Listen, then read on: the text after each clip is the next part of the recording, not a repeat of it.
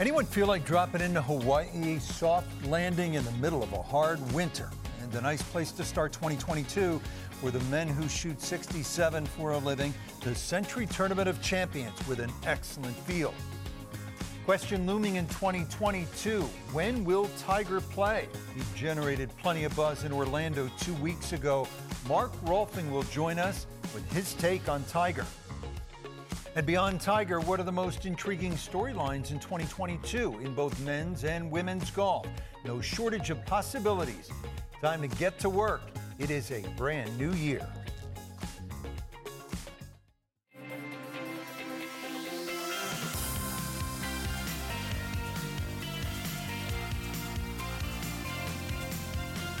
Golf Today, brought to you by PointsBet. Part of the allure of this sport at the highest level is not simply the great players, but the exotic locale. Blue waters and blue skies in plain view from the lush green grounds of the Plantation Course at Kapalua, home to the Century Tournament of Champions since 1999. Hawaii with its legendary Ho'okipa, warm hospitality. And hello again and welcome and Happy New Year. Rich Thorner alongside Golf Week columnist Eamon Lynch. Eamon, brand new season, and Century Tournament of Champions is starting. A new diet is also going to be starting in just a matter of minutes. This is always a nice way to start the year, just sort of ease into it. Yeah, if you're going to have to go back to work in January, the first week of the coldest month of the year, well, then there are worse places to go than the Century Tournament of Champions. You know, you're going to check in at Kapalua for a week. If you finish dead last, you're still going to make almost $40,000 for the week. That should probably cover a week at the Ritz-Carlton out there. Family of four, you might come out on the short end in Hawaii, but it is as chill a week as you will ever hope to see on the PGA Tour, that's for sure. It's a small field, as much family time as practice time for most players, but by the weekend it starts to get intense as guys are chasing that championship trophy. This marks the 24th year Maui hosting the Century Tournament of Champions. And the impressive field, that's for sure. 8 of the top 10 in the official world golf ranking. Only Dustin and Rory are not there. Rory will start in 2 weeks in the Middle East, the DP World Tour in Abu Dhabi. 38 of 39 PGA Tour winners from 2021 are here. Winners of all 4 majors and the players from 2021. Justin Thomas, Hideki Matsuyama, Phil Mickelson, Jon Rahm, and Colin Morikawa. It is stacked. Hawaii, our shining star in the deep Pacific, and every year players and families journey there to start the season. A reward for having won a tournament in the toughest golf league in the world, the PGA Tour. For more from Kapalua, you can see sun is just coming up after 7 a.m. in Hawaii. We say Happy New Year to Steve Burkowski and Burko. Besides the whales breaching in the Pacific, what are you keeping your eyes on this week? Happy New Year to you, Rich, and Eamon as well. And you just talked about it, the field, the strength of the field here this week at Kapalua 2022 is upon us. And other than Rory McIlroy, all the winners from the PGA Tour in 2021 here this week in Hawaii to kick things off. You touched on Phil Mickelson. He's making his first start in this event in 21 years. He won this tournament when it was at La Costa back in 1994 and 1998. Certainly one of the headliners here. And you also alluded to the fact it's the balance of family time and preparation time. You see a lot of the guys get out here early, spend 3, 4, 5 hours, and then they go back to the pool or maybe go take a look at those whales breaching in the Pacific Ocean. So there is that fine balance of competitive nature and fire, but also realizing it's a marathon here in 2022 to try to get to East Lake in that Tour Championship. But the strength of the field, again, so very strong. And how can you not love coming to this part of the world where many of the states and everywhere in the U.S. really cold, maybe dealing with some snow as they are right now in the Washington, D.C. area. It has been impeccable the first few days. And slowly but surely we're seeing more players filter out on the golf course, Rich, as Thursday will be upon us sooner rather than later. This golf course is the rare par 73, I think, for fans watching from United States, continental United States. It's a fun golf course. You think about the 17th hole and that drive that's up against the majestic sky with the Pacific in the background. 18 as well with all that drama. How is the golf course looking this week, Burko? You know, right now, after speaking with Billy Horschel yesterday, who was out here, Rich, he said for all the trips he had been here before, it's perhaps as wet as he has ever seen it. They had a rainy December here in the Maui area, so maybe the firm, fiery conditions we have seen sometimes in years past might not be prevalent come Thursday, Friday, and of course on the weekend for the final 2 days. So those 400-yard drives we've seen from Dustin Johnson and others in the past, they might be a little bit fewer than we have seen in recent years, so maybe a little more emphasis on iron play. But I think a perfect example is yesterday we're out here getting some work done, say from about 9 a.m. to noon. No wind at all. We were, again, watching Billy Horschel and some others, and the wind was basically non-existent. About an hour later, early afternoon, a little squall comes in, the wind picks up, the rain starts to fall. So we know it can change on a dime out here, but I think overall the early consensus may be a little softer Kapalua than we have seen here in years past. All right, Burgo, this is always the week where we all become experts in Hawaii winds, the Konas, the trades, and Mark Rolfing will be along a little bit later to set us straight on all of that. We'll catch up with you in the next hour as well. Steve Burkowski from Kapalua. Well, only winners from 2021 in this field. A few of the lingering images from 21. Justin Thomas from 7 shots back after 36 to win the Players in what was an otherwise difficult year for Justin. Xander Schauffele won the gold medal in Japan. Gutsy par on the 72nd hole. Been a few years, though, since he won on the PGA Tour. And Tiger and Charlie gave us one of the best Sundays in a long time at the PNC, in red, locked in, making birdies, both of them. And given where he was 10 months ago, it may well have been the greatest week of his life, enjoying the game with his son Charlie. Look now at the official World Golf Ranking as we enter the new year. Current top 10, and Jon Rahm, first Spaniard to finish the year as world number 1 since Seve 1988. Collin Morikawa would have been world number 1 for the first time just for a week if he had won the Hero World Challenge. But remember, he blew that 5-shot final round lead. Bryson beginning 22 with the exact ranking he started 21 with, number 5. Justin Thomas currently number 8, ended 21 at number 7 in the world. Marked the first time he finished the year outside the top 5 of the world since 2016. And 3 of the current top 10 in the world are 25 or younger. Morikawa, Victor Hovland, and how about number 10, Sam Burns? What a 21 it was for Burns. Well, 22, possibly the year of intrigue. So I'll start with you, Eamon. And who is the most intriguing men's player this year to look out for? Same guy who had that honour last year for me, which is Bryson DeChambeau. This is a guy who was just sort of consumed with theatrics all the way through 2021. It was the fake feud with Brooks Koepka, which wasn't fake, then became fake for a made-for-TV event eventually. But there was the feud with the media. There was the spat over his driver at the Open Championship. And the arguments whether he shouts 4 at the gallery when he's taken the tee-shot lines over them. And, you know, we had this iconic moment at Bay Hill last year, which was one of his positives in a year. And there were a lot of positives in a year for Bryson, but he just seemed so consumed with so many extracurricular theatrics that it's going to be interesting to see, can he hit some kind of a calming reset button going into 2022? And I think it's particularly interesting that he's heading into a year when his peers on the PGA Tour have outlawed greens reading books. And Bryson perhaps relies much more on that device than anyone else on tour, and it's going to be really interesting to see how he adapts. Pick up on what you said. Bryson DeChambeau is a show-off. He likes attention. He courts it. He wants it. He thinks about it, and he gets it every time he hits the driver, right? He hit the drive of the year in 2021, the Legend over the Lake at Bay Hill.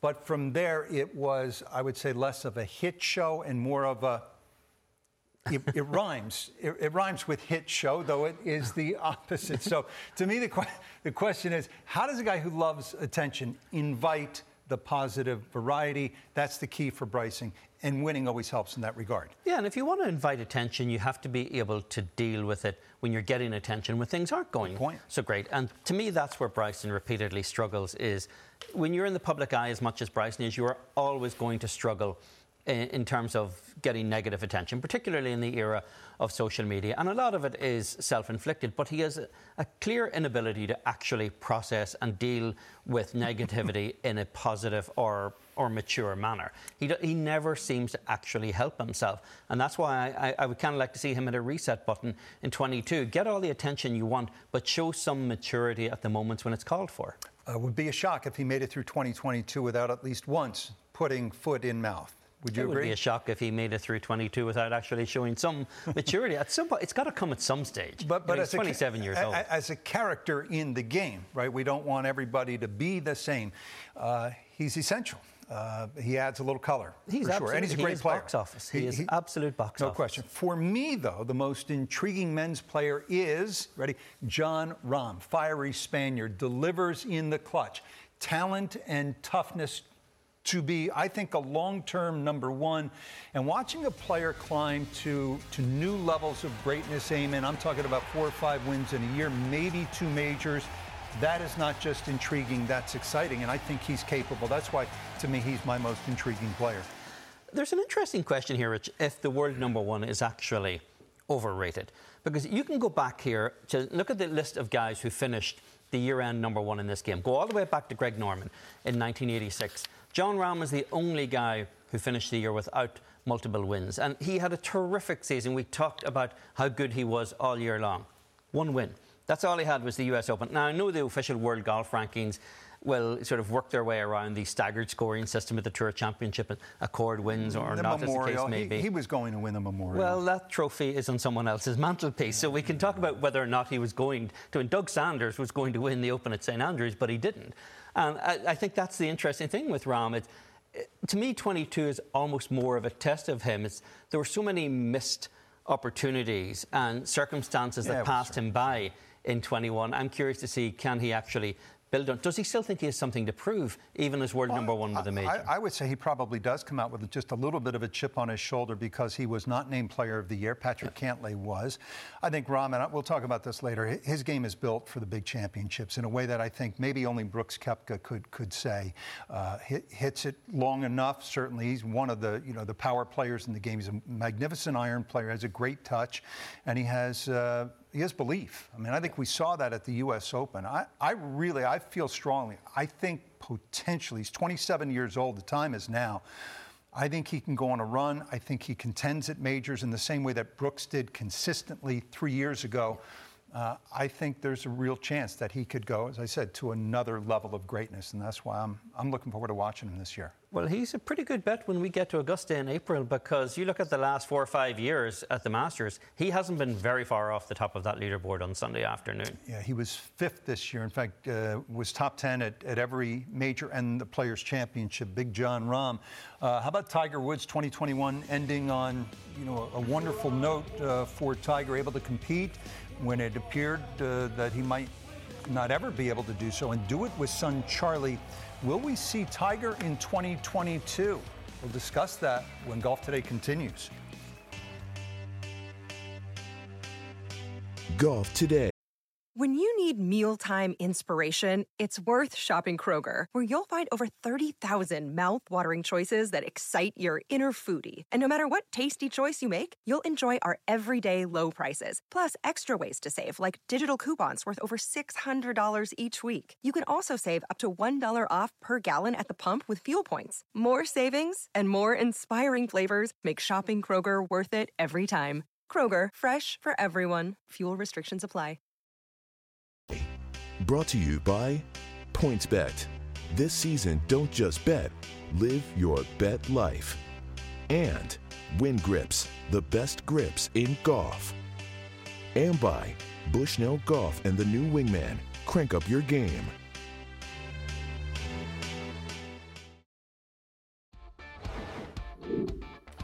Well, it was February of last year. A Tiger involved in a really scary single-car accident in Southern California. He said in May that the post-crash rehab, the injuries were an entirely different animal. And then he put the sports world on its ears with this 3-second video. I mean, it was one swing, 2 words, making progress, 3 seconds. And everybody got excited. Well, there's no question, Eamon, the biggest storyline in golf in 2022 is Tiger Woods, where and when he plays, and then once he does, how he plays. I'm going to run counter to sort of the prevailing thought. I think there's a chance that he plays the Masters. Yes, it is a grueling walk. It is hilly, but it is a short field. He maybe has to beat, 30, 40 guys realistically. It's on a golf course that he loves and understands. And it's a course where there's a premium on iron play and putting. Those are his strengths right now. So he knows he has a real chance there, even if it's with a leg that's 50, 60%. Now, granted, at the PNC, he was playing on flat ground in perfect weather using a cart. So the question is, and Tiger addressed this, can he ramp up? Can his body sustain the kind of program he typically employs for getting ready for a major championship? Well, the Masters is 94 days from now, the first round. So you'd reasonably think that if Tiger Woods physically felt as though he could actually make a respectable showing at Augusta National, that he would be there. But we heard him say in that interview that he really is going to play a very limited schedule. And that forces you to think, where is Tiger going to pick and choose? You've got to assume that he's going to go to these courses where he has a lot of institutional knowledge. A place like, say, Torrey Pines, well, that's probably out the window. It starts in 3 weeks. And even the Arnold Palmer Invitational is 59 days away. I don't see him going to Bay Hill. I think it's actually more reasonable, in my mind, for St Andrews. He's won the Open there twice. Now, when you've got a bulky back like Tiger and you don't really like cold weather very much, it's cold in a Scottish summer in July, and frequently it's raining in your pocket in a Scottish summer in July. So whether or not the weather will cooperate and the body will cooperate, as he said, who knows? But I think Tiger would be absolutely loath to miss an Open at St Andrews, because he can play Augusta every year, but he plays an Open at St Andrews every 5 or 6. How about Southern Hills, where he won a PGA championship? PGA's going back there, albeit in May. It won't be sweltering as it was when he won the PGA there. What was it, 2007, I think it was? Yeah. I don't see the PGA as being one of those benchmark events where Tiger is likely to make his comeback on tour. I suppose it depends on his physical progress. I look for a statement comeback, and a statement comeback in majors, at least to me, would either be at Augusta or in St Andrews. There are two things on his mind. 83 to become the all-time winningest player and clear the tie he's in with Sam Snead. And then majors. I think it's too big a mountain to climb to get to 18, but if he's going to play a limited number of events, a Hogan schedule, as he said, well, then it is really just major championships, maybe the players. So it's 5, 6, that's what, in Hogan's famous 53, he played what, 5 times, 6 times? That was it. Yep. And he won all 3 majors he played in. So I think Tiger will spend the physical capital that it will take at the majors and majors only.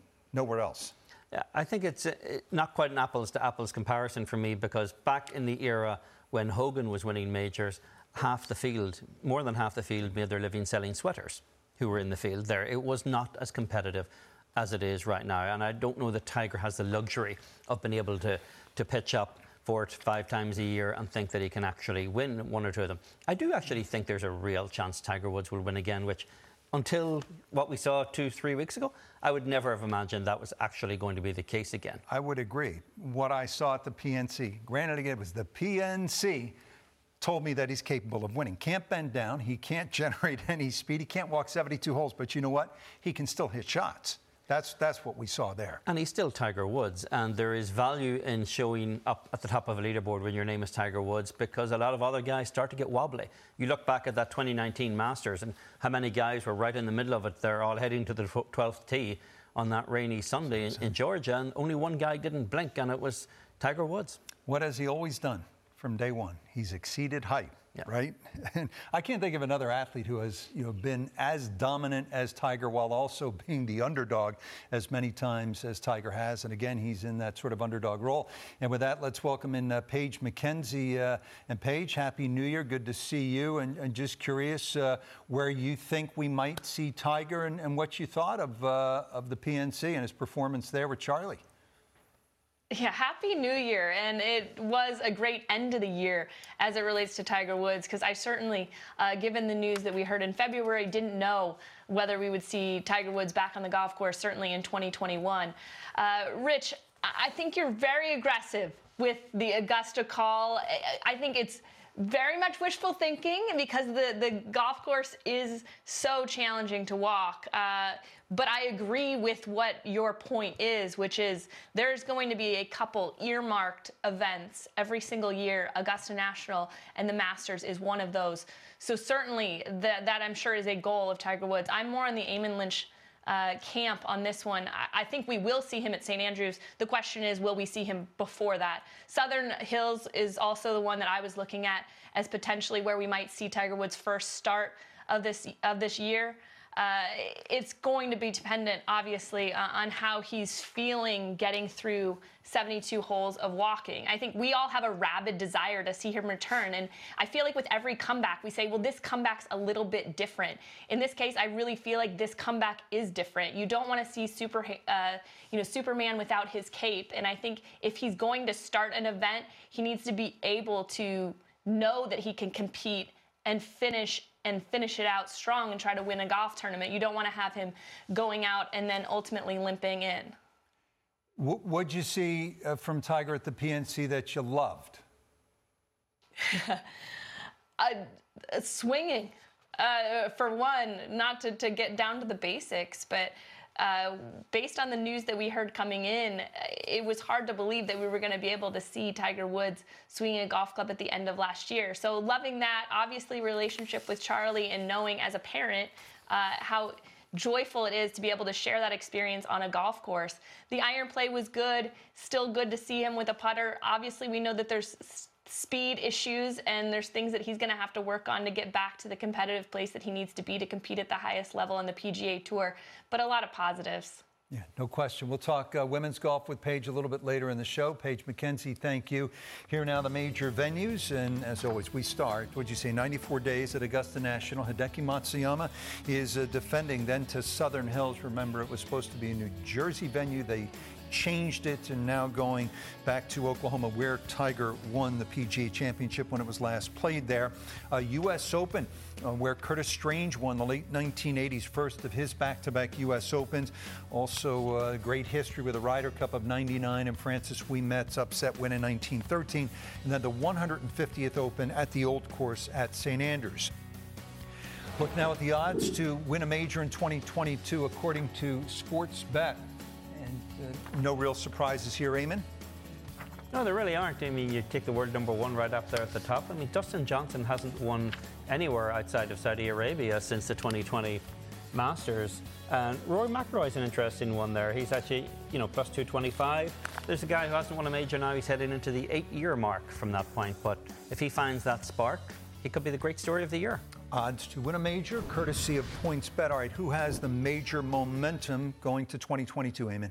To me, it's Colin Morikawa. I mean, he's finished no worse than 8th in the last 3 majors. He won the Open Championship.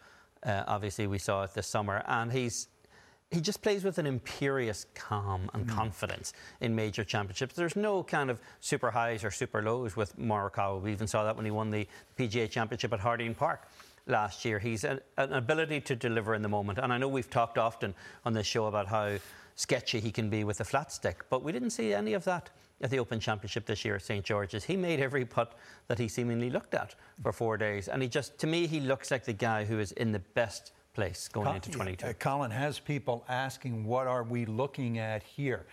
Is this a young star who will cool off the way Jordan Spieth and Rory McIlroy eventually did, or is this an historically great young player? If he wins the Players this year, a major championship, 24, 25 years old, then I think the answer will be yes. We're looking at an historically great young player. And by the way, to your point, he does close 64 and 66 in the final rounds of his 2 major championship victories.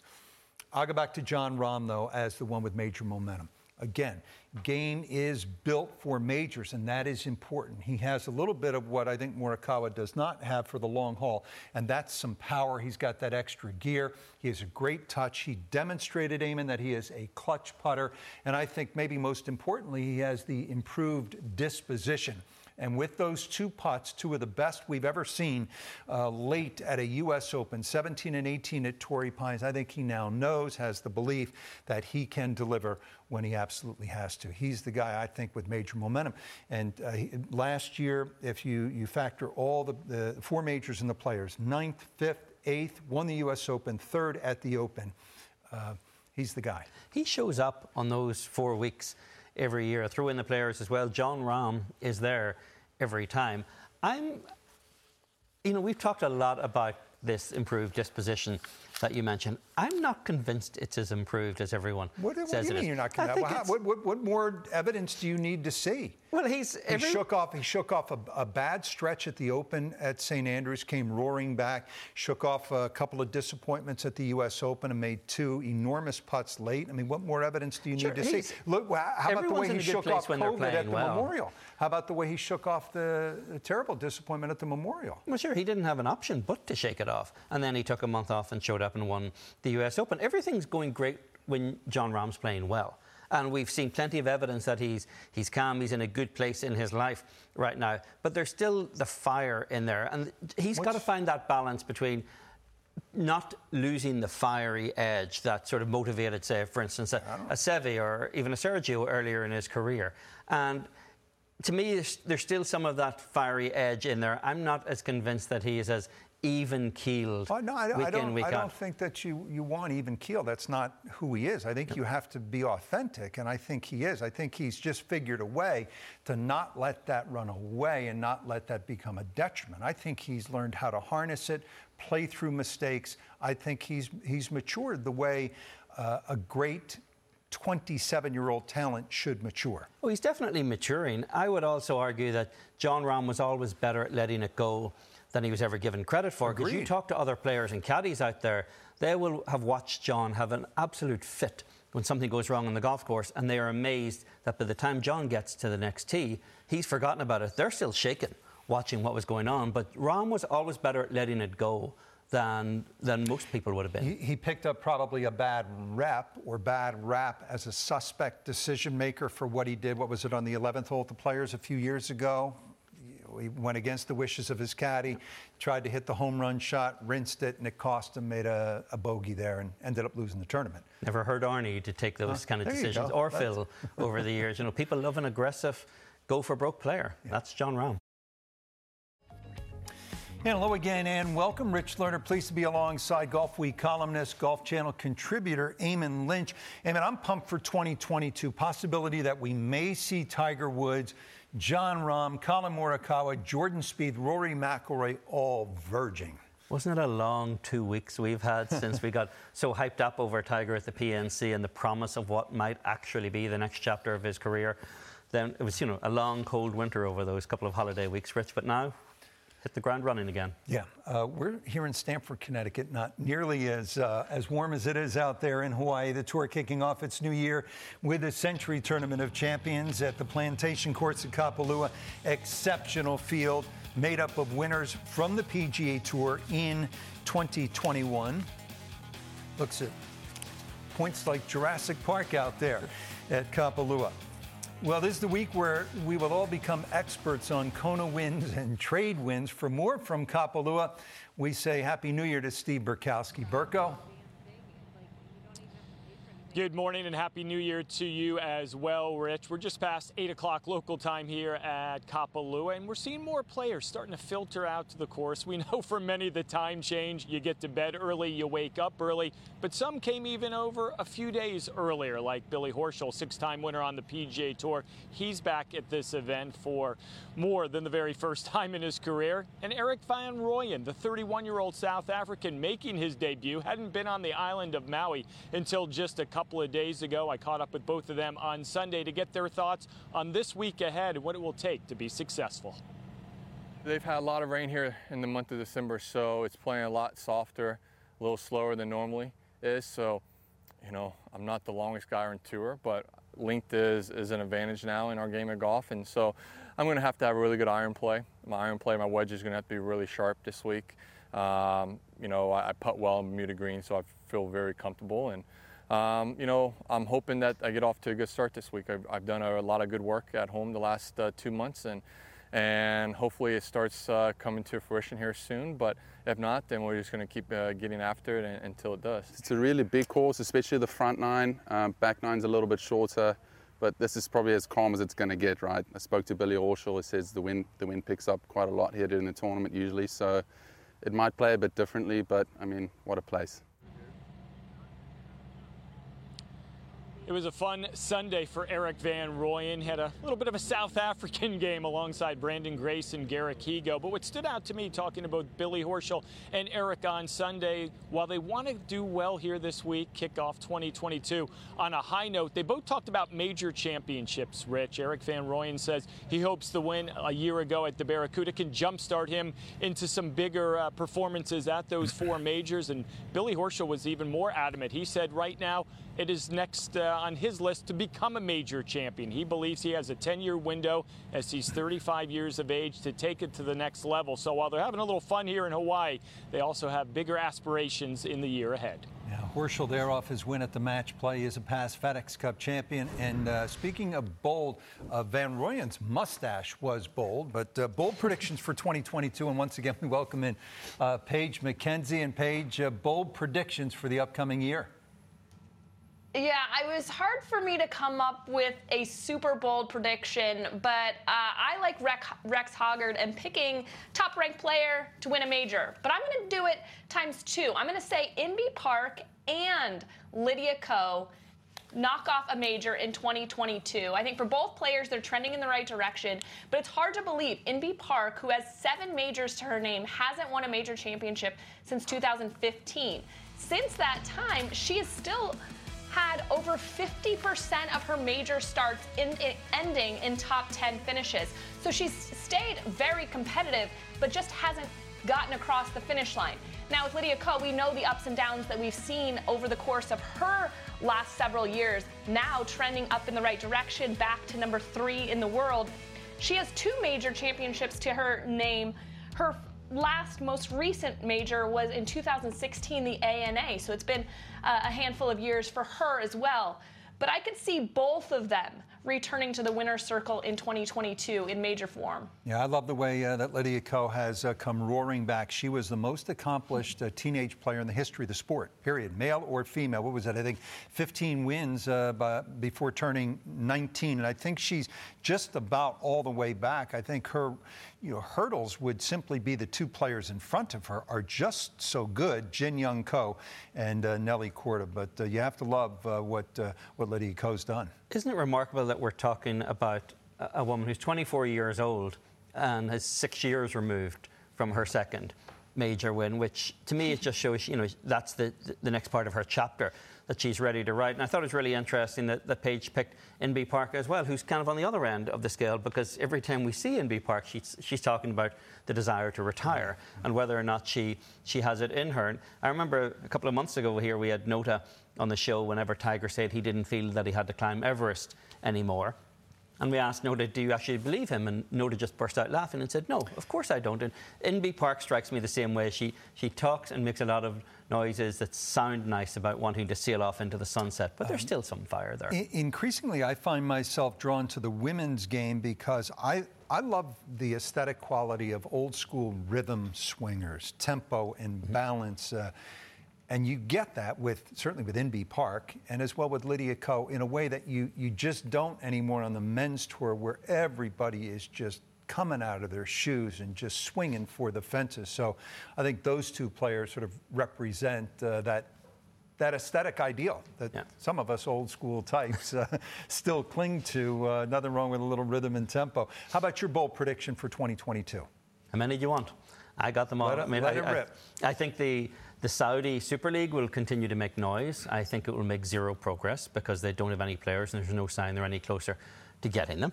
I think the distance debate is about to flare up again. It was a month before COVID kind of upended the world that the USGA and R&A released that Distance Insights report, which was really the first shot, I thought, in a war for the future of golf. And I think that's about to resume after the COVID delays, and I would expect something to happen in the next few months on that front as well.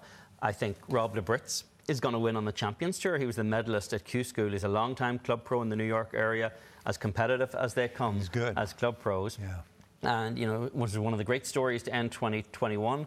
I think Rob will actually win going out there next year, which is not easy to do on that tour. I think Ricky Fowler is going to win again, get his game back. I think Victor Hovland's going to win a major. I think there's a lot of tremendous storylines coming out there, and I don't think any of those would be that far out of the realm of possibility. I agree. All right, my bold predictions. Tiger will play the Masters. Phil will contend at the Masters. Rory will complete the career Grand Slam at the Masters. I think Jordan Spieth will win a major in 2022. Hasn't won one since 2017. I think the President's Cup will be surprisingly competitive in a way that the Ryder Cup was not. I think actually the future for the international side might actually be brighter than it is for the European side, although the Højgaard twins may change my thinking in 2022.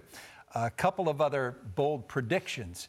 Annika Sorenstam will play and make the cut at the U.S. Women's Open, and Leona Maguire will win a major championship on the women's side. Leona Maguire, I could definitely get behind that one. There's a woman who's got every tool in the game out there, and she's shown it, and she's kind of made her way gradually up through the ranks of the women's game from being the all-star world #1 amateur at Duke to where she is now on the LPGA Tour. The Annika one wouldn't surprise me as well. I mean, she's shown that she still has game when she comes out of a 10-year retirement and made a cut earlier this year on the LPGA Tour. And Pine Needles is obviously a place where she's been very competitive in the past. The Masters is an interesting lineup because you're talking about three of the great storylines of the entire year potentially happening in 1 week. The idea that Phil would contend again at a major, which I do think Phil will win again. Even now at the age of 51, I do think Phil potentially could win another major, but I would think it would be at somewhere like the Open Championship, much more so than at the Masters. But Tiger playing, to me, that's more of a stretch than the idea of Rory winning it. You asked for bold predictions, not safe predictions. I went bold. And by the way, I think Phil's ready to ride off into the sunset because he won the PIP. He won the Player Impact Program because what else is there after you've won the PIP, right? Stay with us. Paige, did we say anything outlandish there? You want to rein us in a little bit? No, they were nearly as bold as Van Rooyen's mustache. I really appreciated all of it. I wish I had known that I needed a laundry list to compete with the amazing predictions that you all made. Paige, thank you. As always, we'll catch up with you tomorrow, I hope, right? Paige McKenzie. Yes. And stay with us. New year, new rules for the game of golf. We dive into the impact some of the new rules might have on the professionals when we come back. Golf Today, brought to you by PointsBet. This season, don't just bet, live your bet life. And the RTX Zipcore wedge from Cleveland Golf. It's what's inside. And by Geico. You could save even more by bundling home and car insurance. New year and some new rules in the game of golf. Golf's governing bodies announcing a new model local rule in October, reducing the maximum length of driver shafts from 48 to 46 inches. The rule, which went into effect just a couple of days ago, now allowing the various tours the option to implement a local rule that will cap driver length at 46 inches. PGA Tour has adopted this rule. What do you think? Well, it definitely appears to be drawing a line in the sand in terms of where this distance thing is. This is one of the warning shots here whenever you can start to see limits being put on equipment. And where this gets really interesting is it's one of the rules. Being a local rule, it required players or tourers to adopt it.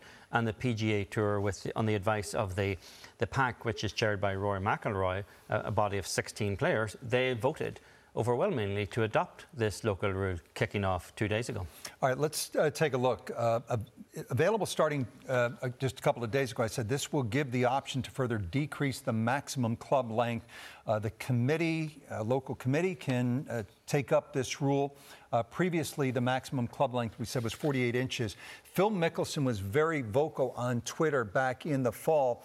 Here's what he put out on social media. Word is USGA soon rolling back driver length to 46 inches. This is pathetic. First, it promotes a shorter, more violent swing, injury-prone, doesn't allow for length of arc to create speed. And during our first golf boom in 40 years, our amateur governing body keeps trying to make it less fun. All right, now the statement from R&A Chief Executive Martin Slumbers. We've taken time to consult fully with the golf industry, including players, the main professional tours, and equipment manufacturers, and have considered their feedback carefully. We believe this is the right thing for the game at this time, and it will provide tournament organizers with the flexibility to choose for themselves within the framework of the rules. USGA CEO Mike Whan, quote, admittedly, this is not the answer to the overall distance debate issue, but rather a simple option for competitive events. It is important to note that it is not a rule of golf, and as such, it is not mandated for the average recreational golfer. Rather, this is an available tool for those running competitive events. I don't think this is a big deal. I certainly don't think it's going to matter to the golfers at home.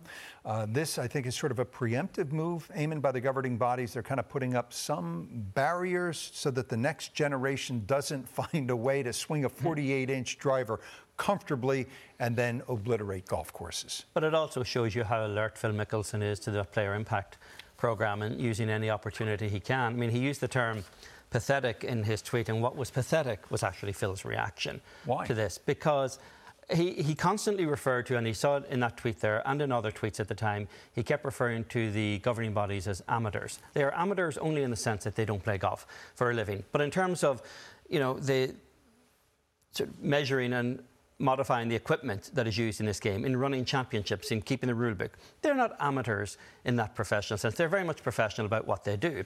And Phil Mickelson knows very well that the decision to adopt this rule and to make him play by that rule, and he objects to it because he used a longer driver to win at Kiawah Island in the PGA Championship. But Phil knows that the decision to make him abide by this rule was made by his peers on the tour. The Player Advisory Council voted for this, but Phil doesn't walk into the locker room and say to Rory McIlroy or Jon Rahm or Justin Thomas and demand to know why they did that. So Phil would rather attack these faceless bureaucrats in the USGA, because Phil does not have the courage for that conversation in the locker room. It's posturing.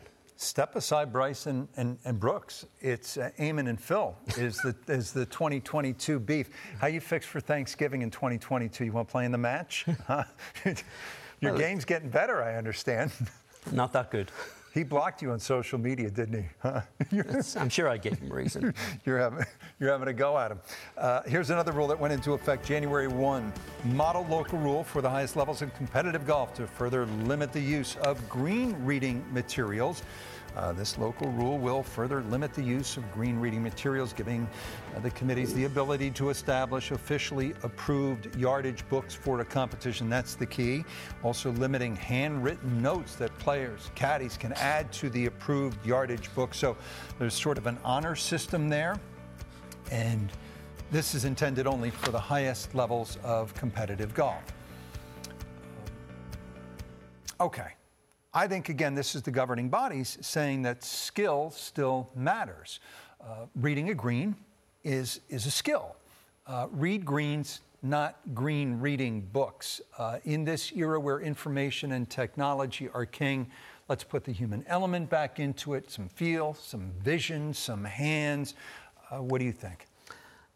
You know, golf is, to me, has always been part art, part science. And when you see a lot of the guys on the greens these days, it seems to be much more science than art. And Bryson's a guy who relies on these green reading books perhaps more than any other player. Almost all of them are utilised in them to some degree.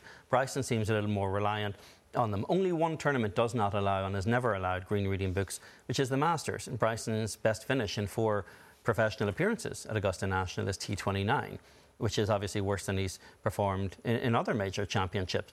So I'm totally in favour of this. What I think is the crux here is where's the enforcement? Because, as you said, it really is an honour system. Caddies can only write in, and players can only write in notes that they have first-hand witnessed, either through watching the broadcast or that they have seen on the golf course themselves. They can't write in notes from past years. They can't use any kind of device or technology to measure slope and then add that into the green reading book. So how do you actually enforce that in any meaningful way? When do you know when a caddy wrote in a particular note or a player wrote in a note, and where did that information come from, whether they witnessed it or it was obtained by some other means in previous years? It's great in theory, I think. The practice and enforcement of it is not going to be easy. Is there evidence that it slows down play at all? Well, it can't speed it up at the rate some of these guys are studying it, like the Talmud, when they're standing on the greens. They do seem to take a lot more time. The number of times you see guys back off and pull the book out of their pocket and start studying again, it kind of makes you wish for the old days of, Lanny Wadkins, just get up and hit it as fast as you can. I just don't love the look of it. A guy with his nose in a book, right? I like, it's old school. We don't see it a lot, but plumb bobbing or just plain old studying the green. Yeah, I would have banned plumb bobbing as well. Just hit the damn thing. Pace it, walk it off, eyeball it. So anyway, that's another new rule in effect in 2022. Still to come, Mr. Hawaii himself, Mark Rolfing, joining us from Kapalua. And just days away from the first PGA Tour event of 2022. And Jordan Spieth, past winner there.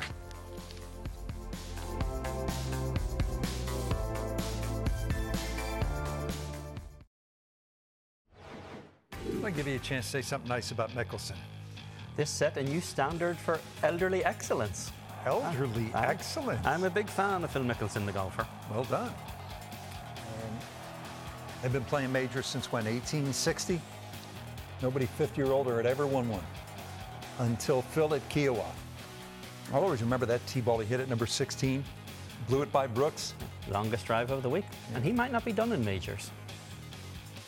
Yeah, the golf world buzzing for another reason this past week. Sent out this tweet. I'd like to thank all the crazies in Real Sporters too for helping me win the PIP Player Impact Program. To get the second half of the money, I have to add an event I haven't played in a while. See you in Kapalua. So he's there for the first time in 21 years. And he said, I'll try to find another hot controversial topic soon. One Twitter user responding with this savage response: in your dreams, Phil. Tiger accomplishes that with one post, to which Phil replied, he got second. I can empathize with that. All right, you're wondering, what is the PIP, the Player Impact Program? It rewards players who have had the biggest positive impact on PGA Tour business, ability to engage with fans, drive traffic on social media, the sort of older school way of putting it, the Q rating. Players have an impact score using 5 criteria. Pool of $40 million distributed to the top 10 finishers in the program, and the winner receiving $8 million. That is bumped up to $50 million, according to your reporting in Golf Week. Well, if Phil did in fact win the PIP, and the tour has not confirmed, has not made it official, there's some thinking that maybe Tiger, in fact, was the winner. But if Phil does win the PIP, then no one had a better year in golf than Phil. He won a major and the equivalent of 4 other tournaments, right? $8 million for first in the PIP, so $2 million first. That's like 4 other tournaments. That's 4 majors right there. There you go. So he did, for a guy who actually only really played to his level 1 week of the year. He got the most out of it. But Phil is evidence here of how you can craft and contrive a particular public persona and do it. Did you say contrive? Well, contrive is not necessarily a negative word, Rich, but you can contrive a public persona and maintain that persona over the course of your career to achieve great popularity. And this is set up for a guy like Phil Mickelson because, he's become an extremely engaging social media presence as well. He's obviously the central figure in the matches. It doesn't matter if it's Bryson or Brooks or whomever else. This is the Phil Mickelson show on the matches, and he won a major. So, yeah, he's had a pretty darn good year for having one good week.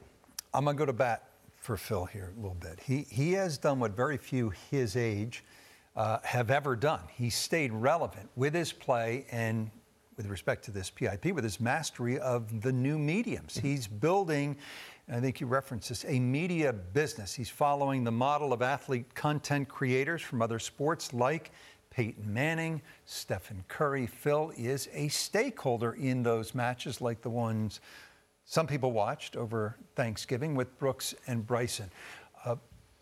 Phil is competitive on the course and off. He stays engaged. And I think if that persona is, as you say, contrived, I don't see it as being that much different from the way an actor or a television personality would approach their craft. When the red light goes on, you have to sometimes slip into a different persona, a performer's persona.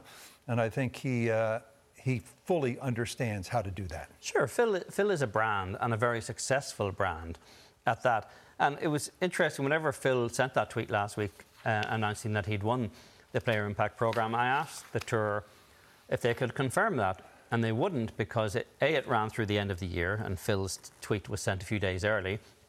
But there's also a delay in some of the metrics being reported. So it's very possible that Tiger's impact from the tournament he played with Charlie, the PNC Championship, might not have actually weighed in on the results yet. So it's very possible that it won't be settled until it's then finally audited by Grant Thornton. So it could be February before it's settled. So I think it's very likely that Phil Mickelson will win, and he's a deserving winner of the PIP. But he's a little early in calling it. Are you comfortable with this Player Impact Program? Sure. There is not a company in the world that does not incentivize people who add value to the business in ways that are not necessarily easy to quantify. And I think nobody could seriously argue that the guys who are going to get money from the PIP, from Phil Mickelson on down, if he is in fact the winner, you can't argue that they do not drive value to the business of professional golf for the PGA. And isn't this in some ways a method to repay Tiger, even while he's not capable of teeing it up, just as a way to say, thank you, you built this. All of this largesse we're enjoying is because of you. How do we pay you back? This is one way to pay him back, isn't it? It is, and it's a drop in the ocean for Tiger.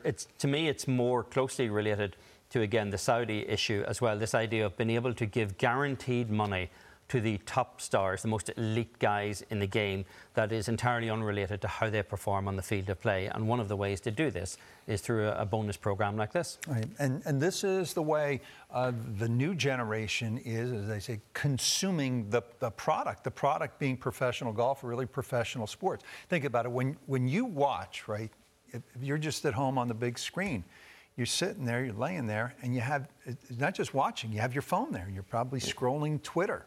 And that's the way they engage now, and so I think it is important. And I would argue there's not a single elite athlete in any sport who engages as much on social media with his fans than Phil Mickelson does.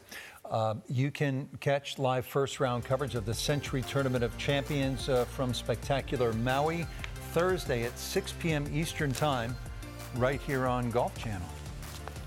Well, you think about Maui, and you always think about this guy, Mark Rolfing. Rolf through the years. So Lord Byron right there. And with Michelle Wie, another famous Hawaiian. Rolf logged a lot of miles out on the happy trails of professional golf over the years. And a great pleasure to welcome in Rolf from his beloved Maui. Rolf, thanks for being with us. Just quickly, when did you first arrive in Maui, and how did you sort of, become the king of Kapalua all those years ago? Oh, I don't know. I arrived here, Rich, back in 1976, and I think getting to meet Arnold Palmer when he was designing the second golf course here and becoming his partner for about 10 years, every time he came here and played, that probably didn't hurt. And I hit one shot down at the Bay Course in a tournament one year and got myself on TV. And the next thing I know, I was working on TV. And if you can imagine this, I'm getting ready to start this week my 37th year. That is a pretty amazing run. And I just pinch myself every day and say, how did this happen to me? One of the great and distinctive voices in our game. Rolf, you've been through it, Maui, all these years. I think about Mickelson making his first appearance here in 21 years. There was a time, maybe a decade or more ago, when the top players looked for reasons not to come to Maui. They were already making too much money. It was a tough time of year. They wanted to kind of chill with their families, take an extended break. This new generation has completely changed course. Justin Thomas told me at the PNC, why wouldn't you go to Maui? Over the holidays, play that golf course, play for a ton of money, bring your family over. So what changed to bring this new generation fully on board with the Century Tournament of Champions?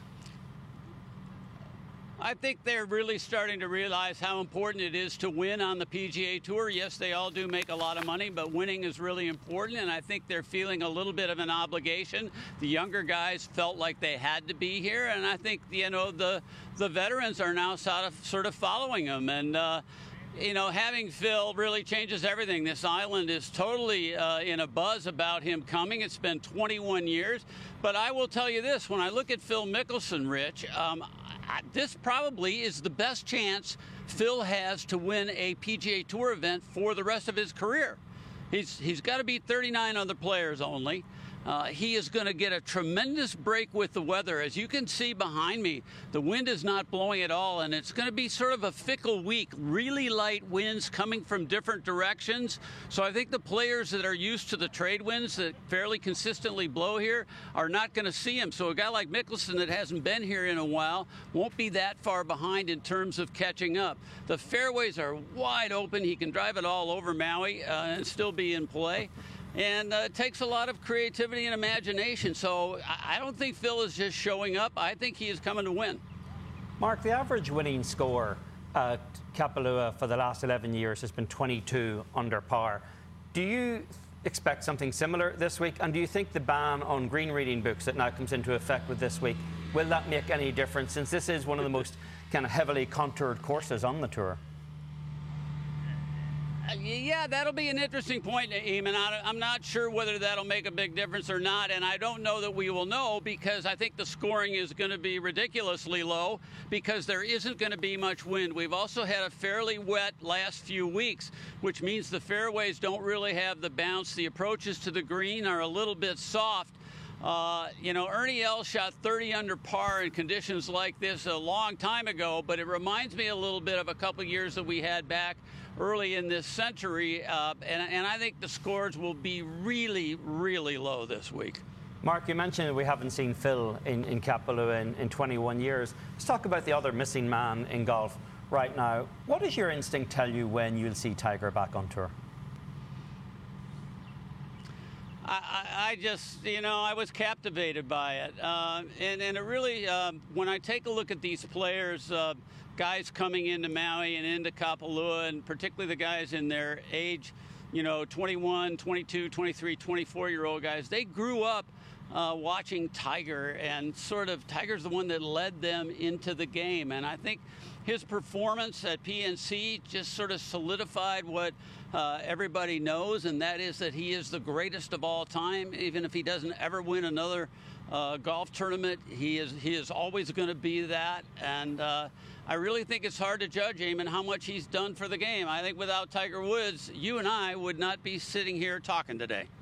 Agree with that, Rolf. Lastly, Jordan Spieth, the winner here at Kapalua a few years ago. How do you think Jordan fares in 2022, Rolf? I think he's going to have a great year. I expect him in the top 10. He does particularly well out here. We know, we've seen it in the past. Every time he tees off on the Plantation course, he makes 6 birdies, it seems like, as a minimum. So I think it is going to be a good year for Jordan. But, you know, when you take a look at the players and take a look at kind of how many guys could end up being the #1 player in the world, let's say, by the end of the year, it is going to be a tough year to really break through. Everybody always asks, who's going to have a breakout season this year?